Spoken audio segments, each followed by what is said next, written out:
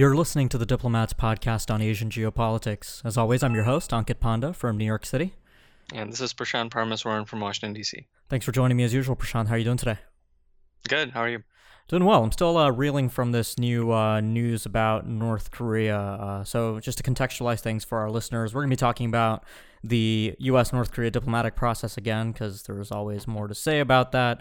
But just before we started recording this podcast, there was a particularly important new bit of information that came out courtesy of a report at Vox by Alex Ward, who was told by sources in Washington, D.C. that one of the concessions that the United States specifically delivered to North Korea, apart from the declaration included in the Singapore statement that Trump and Kim signed to have both countries work towards a peace regime, Trump apparently specifically said that the United States would sign an end-of-war declaration soon after the summit. So that's kind of one of the things that's been simmering behind the scenes.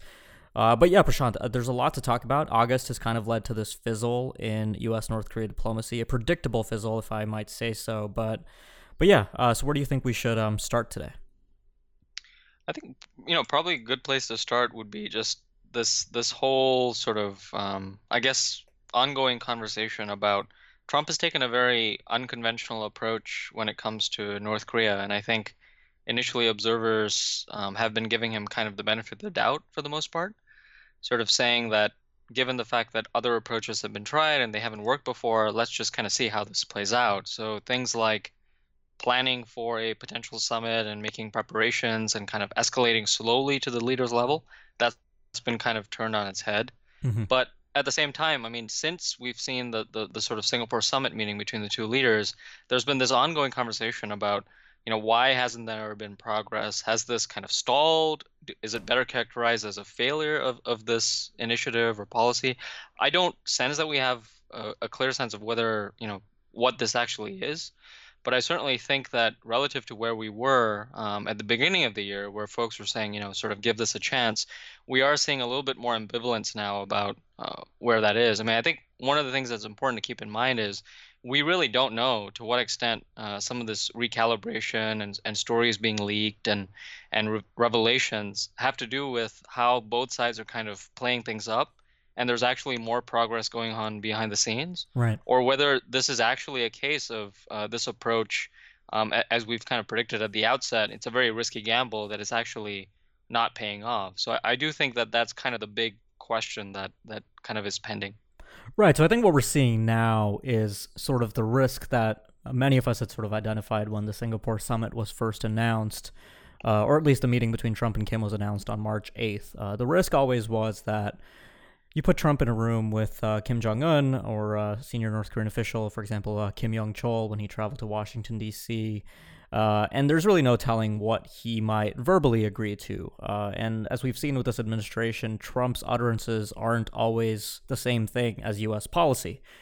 So that's kind of the place we're in right now. So it would seem that, we saw this at the Singapore summit when at the press conference, Trump, received quite a bit of flack for calling the defensive U.S.-South Korea military exercises war games and calling them provocative. Clearly, that was something that he'd been told by the North Koreans, and it immediately imprinted on him, and he sort of expressed that as his own view. And similarly, it seems that earlier on, perhaps as early as Kim Yong-chol's trip to Washington right before the Singapore summit, Trump had agreed to an end-of-war declaration, which, by the way, is an inter-Korean objective as well. The two Koreas are particularly keen on accomplishing a declaration to end the war by the end of 2018. That's not the same thing as a peace treaty regime, which would come after a peace treaty, and the peace regime is something that's alluded to in both the Singapore statement and the Panmunjom Declaration between the two Koreas.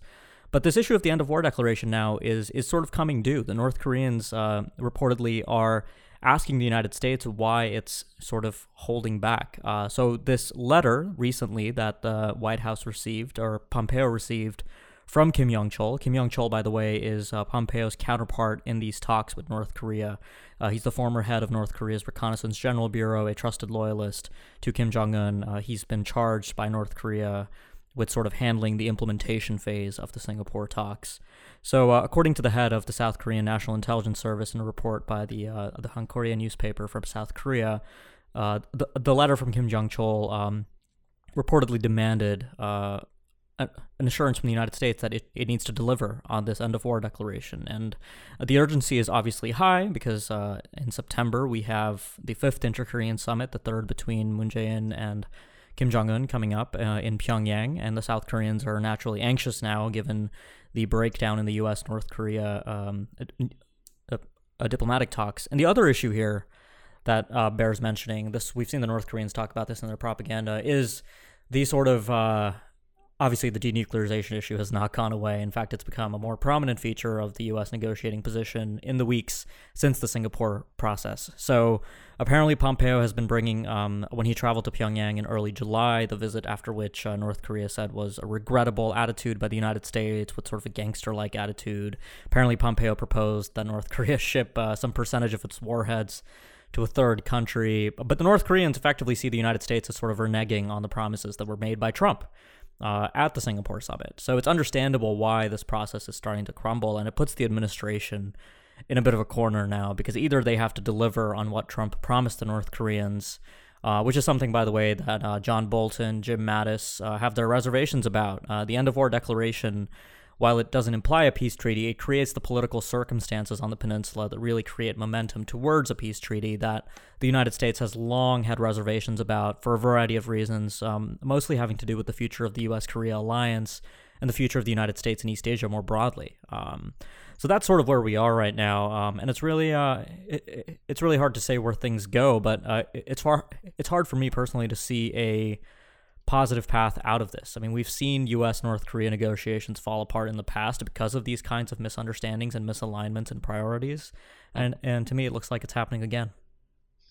Yeah, absolutely. And I think that, the point you made about words mattering in terms of North Korea issue is really important. I mean, the North Koreans for a long time, history of negotiations, have been very good at using words or promises that the United States has offered, and spitting those back to the United States and saying, you have not delivered and you're not a credible partner, even as the United States kind of does the same thing. So it really does matter, even if President Trump doesn't think so. The North Koreans do scrutinize language and statements very carefully, and they will use that as a weapon in ongoing negotiations. I think the other thing that you pointed out that's really important to emphasize for listeners is, I mean, there is sort of a domestic debate too on North Korea policy. There were folks at the very beginning when this happened that already expressed skepticism about, any kind of potential for engagement happening, and the North Koreans were never really serious about not only denuclearization, but kind of any inroads in terms of negotiations in the United States, and that they really were interested in kind of pursuing their weapons program and then also splitting the U.S. from South Korea. And I think that debate continues to play out. And one of the interesting questions is, if we continue to see not a lot of progress on this front, how does that affect domestic political dynamics? I mean, John Bolton and some of the other more skeptical members of the Trump administration, does that kind of give them leverage to then propose to President Trump that he should take kind of a more hardline stance and position on this issue? Because, I mean, let's face it, I mean, for the Trump administration, this is a kind of, I mean, foreign policy matters only to a certain degree in U.S. domestic politics, but this is a midterm election year, and Trump has made this a very high-profile issue. And so I don't think he'll want to admit, characteristic of President Trump, that he's sort of failed in any way. But I also think that this has domestic political implications for how U.S. policy works and those kinds of debates as well. And I do think, one of the other things that we do need to keep in mind is, I mean, what is the reality on the ground, right? So there have been reports that have been surfacing over the past few weeks. I mean, you've done a couple as well about, what are the North Koreans actually doing with respect to the nuclear missile program? How are they actually behaving in terms of some of these specific metrics? And so I think one of the things that'd be useful for us to do is to kind of provide, what have the North Koreans been doing so far in terms of these developments, right? Yeah. That's probably useful to talk about and just to lay out for our listeners here. So in both the April 27th agreement and the June 12th agreement, North Korea committed to quote-unquote complete denuclearization. And that's a tricky phase because to a layperson, that sounds like the North Koreans agreed to give up their nukes. But in the context of what that means in the long history since 1992 of the word denuclearization being used in the Korean Peninsula context, it's a trickier topic. For the North Koreans, denuclearization, complete denuclearization, refers to something more like global disarmament or bilateral arms reductions with the United States. It does not refer to, above all, unilateral disarmament. And the North Koreans have been clear about this for a long time. In May, some listeners might recall that Trump suddenly called off the summit meeting with Kim Jong-un after the North Koreans released a nasty statement about John Bolton. And the reason for that statement was because Bolton had been talking about the Libya model, which was unilateral nuclear disarmament with warheads being shipped away and sort of disposed of off-site. And the North Koreans said, look, this is not what we're interested in discussing. It is simply not what we're willing to do. If you want to talk to us in the spirit of a different kind of good faith process, we're interested in talking, but unilateral disarmament is not on the agenda. And they've been clear about this, right? This is not an example of the North Koreans now cheating, because yes, there has been evidence that the North Koreans are continuing to build out their arsenal. Even Pompeo couldn't get around that when he had to testify before the Senate Foreign Relations Committee in, I believe it was late June. He said that they were continuing to produce fissile material. So all of this is continuing, but it's not evidence that the North Koreans are really cheating the United States or sort of going back on the agreements they made at Singapore. It's really the North Koreans really doing precisely what they said they would do. You can go all the way back to the New Year's Day speech that Kim Jong-un delivered this year on January 1st when he directed North Korea's munitions industry and the ballistic and the Nuclear Weapons Institute to mass produce warheads and ballistic missiles. And yeah, we have seen signs that that kind of activity is ongoing. They're producing launchers for their new solid fuel missiles. They're producing new ICBMs. There's a chance that we might get to see some of this hardware actually very soon. So, maybe looking forward a bit, Prashant, September is a huge month, not only because of the upcoming inter-Korean meeting, and also because of the dramatic state in which U.S.-North Korea relations are right now in the post-Singapore era, but also because Chinese President Xi Jinping is probably going to show up in Pyongyang on September 9th for the 70th anniversary celebrations of North Korea's founding. And looking at satellite imagery of the parade preparation grounds near Pyongyang, it looks like North Korea is going to hold another military parade. They'll be flexing their military muscles for the first time since February 8th this year, which was one day before the start of the Winter Olympics with South Korea. And the Winter Olympics, our listeners might recall, were the initiation of the dramatic inter-Korean rapprochement that led to the Panmunjom summit in April. So North Korea really hasn't been showing the world its missiles and its warheads, but we look to be getting a parade soon, and they're going to remind the world that, yes, these weapons are still here. We're not denuclearizing. And no better way to do that than to hold another military parade. So I'll also be curious to see how Trump reacts, because I think you're absolutely right about the domestic political angle here, that there is a lot riding for Trump on this. Certainly the way he presented the Singapore summit, the day after he said that there was no more threat from North Korea, that's going to be a fiction that's growing increasingly difficult to sustain, I think. Even with the Trump-focused media out there like Fox News, they've been starting to acknowledge that yeah, the North Koreans are sort of continuing their activities.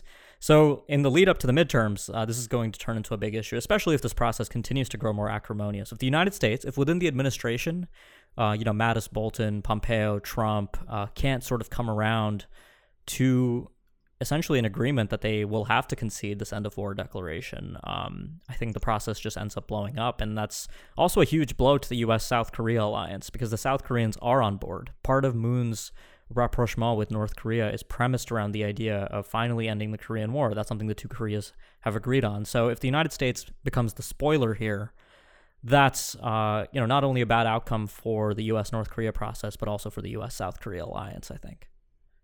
Yeah, that's right. I mean, and I think that's one of the interesting things that we'll see in the coming weeks, which is this idea that's always kind of been in the background, that there is a potential that the United States and the Trump administration may not be satisfied with the degree of progress they're making with North Korea, but the South Koreans may be. And in a sort of series of engagements where Kim Jong-un is engaging with South Korea, is engaging with China, is engaging with Russia, might this be a process where eventually or slowly and gradually we are looking at a place where the United States is increasingly left out of a process where the North Koreans are now engaging more with the South Koreans and these other partners.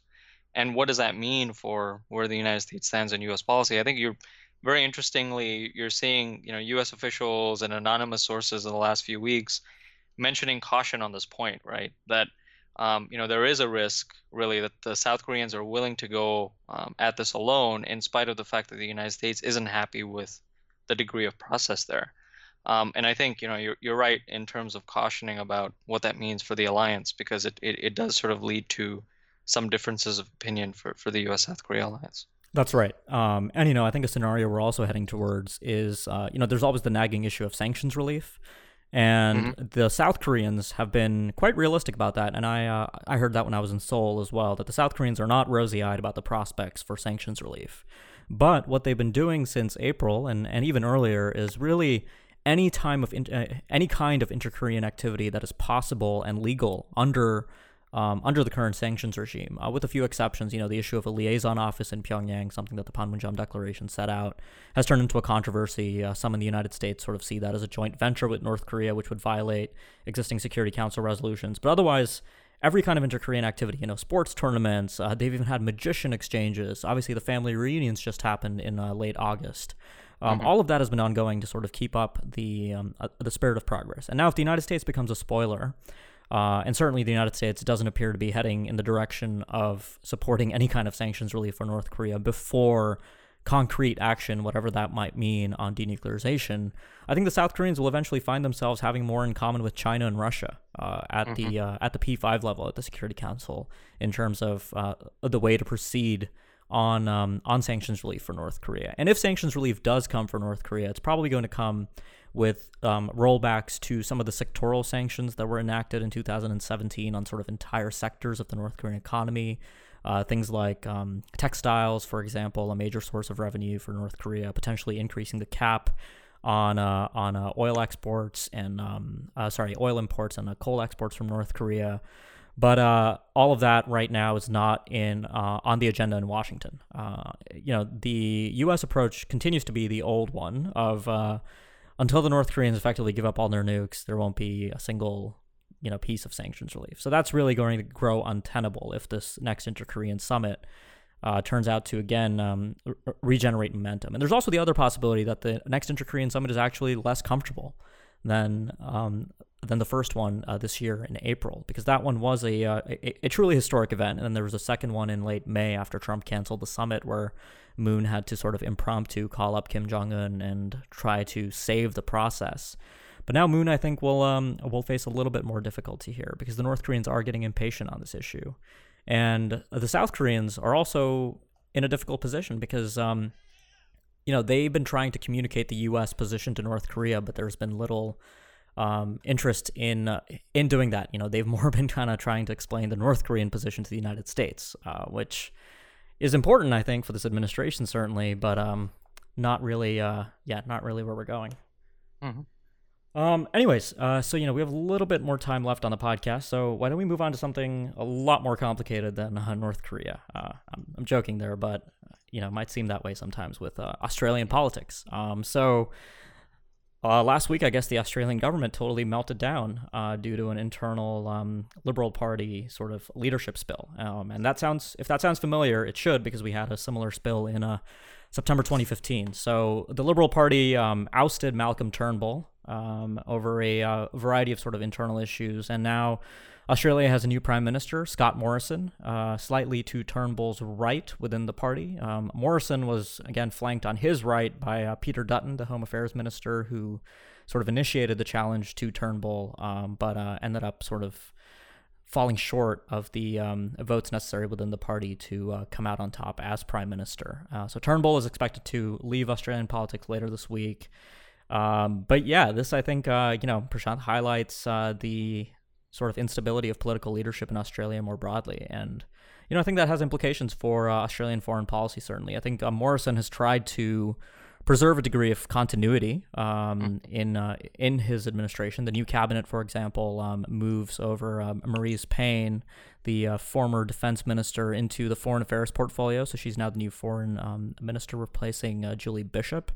And she's a well-known figure to regional partners for Australia, particularly in Southeast Asia, and the like. So that's a positive mood. But yeah, what's your broader take here? I mean, we've kind of seen this kind of lingering challenge for a lot of countries, right? I mean, I am a little bit surprised by Australia because if you'd asked me a few months ago, where I'd be expecting some kind of dramatic political overturn, potentially it might have even been Japan, where Prime Minister Abe's scandals made him look precarious just a few months ago. But yeah, here we are in Australia with the new government. So what's your reaction here? So I think twofold. One is what you highlighted earlier, which is, you have seen this kind of wave of populist sentiment across several countries around social issues, political issues, and the like. And Australia, you could argue either way, but I do think, there is a school of thought that says that the Australians have just kind of staved off another potential populist wave in the Australian context, because if Peter Dutton had taken over, given some of his positions on social issues, including rights of Aborigines and things like that, um, that would have been major discontinuity for Australia. But the fact that they don't have that is sort of more of a signal of continuity than it otherwise would have been. So that's kind of the domestic political context. But I think the other one is what you highlighted as well, which is, we have this growing conception of the Indo-Pacific, which kind of nets together this even more sort of wide and expansive range of allies and partners. And the question's always been, when you have political alignment among various leaders, what happens if one or two of these individuals actually lead the scene? And you saw this. I mean, this is important because during the George W. Bush administration, as you and I have discussed before, you had the Quadrilateral Agreement, and you had similar leadership dynamics affect the sustainability of how that security arrangement took place. And so now, the one of the other things that I think is going sort of in the back of people's minds is, to what extent will you see some of these leadership changes affect strategic cooperation and alignment between these countries? And like you said, I mean, there's reasons to worry on several counts, right? Whether you've had Prime Minister Abe in Japan and some of that shakiness initially, you have Prime Minister Modi, who's been a source of continuity with respect to India, but folks are not sure how long he's going to last. I mean, there's elections coming up, and he might stick around for a while. But with all of these countries and leaders, I think there's always sort of a two-parter, right? It's great that we're seeing this promise and this alignment, but will we see this under a future leader that emerges? And for Australia, that's, I guess, even more of a consideration, given that we've had now 4 prime ministers in a decade, right? And none of them have finished their terms completely and then done a second term. And it's also a parliamentary system, which always creates its own sort of dynamics. That's true. Yeah, I mean, the issue here, though, I think, has really been the internal party dynamics in the Liberal Party itself. So the sort of populist nature of this is a little bit less clear to me, I guess. It really does seem like sort of inter-party jockeying, and the Liberal Party certainly does have its polls, right? I mean, Turnbull, I guess, comparatively was pretty liberal compared to a guy like Dutton, who is perhaps more, Trump-like or more far-right in his preferences more generally. But that sort of is kind of where the unpredictability comes in. So, there were inter-party disagreements here about Australia's approach to climate change, for example, that might now become a change in Australian foreign policy, more broadly speaking. But yeah, these issues, I think, are always worth keeping an eye on, the domestic politics of these major players in the Indo-Pacific. And it's certainly, we've talked about this before as well, but it's something that a country like China doesn't have to really deal with, right? We pretty much know that Xi Jinping is going to be sticking around unless there's some kind of catastrophic, unforeseen event that results in a major crisis in China. But yeah, these parliamentary democracies don't have the same sense of stability. Yep, and I think you're right to point to these other issues that sometimes get a shorter shrift relative to some of the geopolitical and security concerns, right? One is energy policy and climate change, which was a major driver, and then this kind of leadership shift and the contemporary dynamics. But another one's also the fact that Scott Morrison was also one of the individuals who was kind of more in the camp of making sure that refugees don't get brought into Australia, Mm-hmm. and sort of turning away boats of these individuals. And Right. that's something which has animated Australia's relationships with its neighbors for a long time. And so I do think that some of these areas where we might not necessarily see a lot of focus on might end up be the ones that sort of bedevil relations of Australia and some of these neighboring states. Mm-hmm. Right. Well, I guess we'll leave it there for today. Sounds good. Right. Well, thanks for joining me as always, Prashant. For our listeners, if you like what you heard and you haven't subscribed to the podcast yet, please do so. You can do so either on iTunes, Google Play, or any number of other podcast providers. And if you have been a subscriber but you haven't left us a review, that would be really appreciated on either iTunes or Google Play. It really helps get the word out about the show. So thanks a lot for listening, and we'll be back next week with more.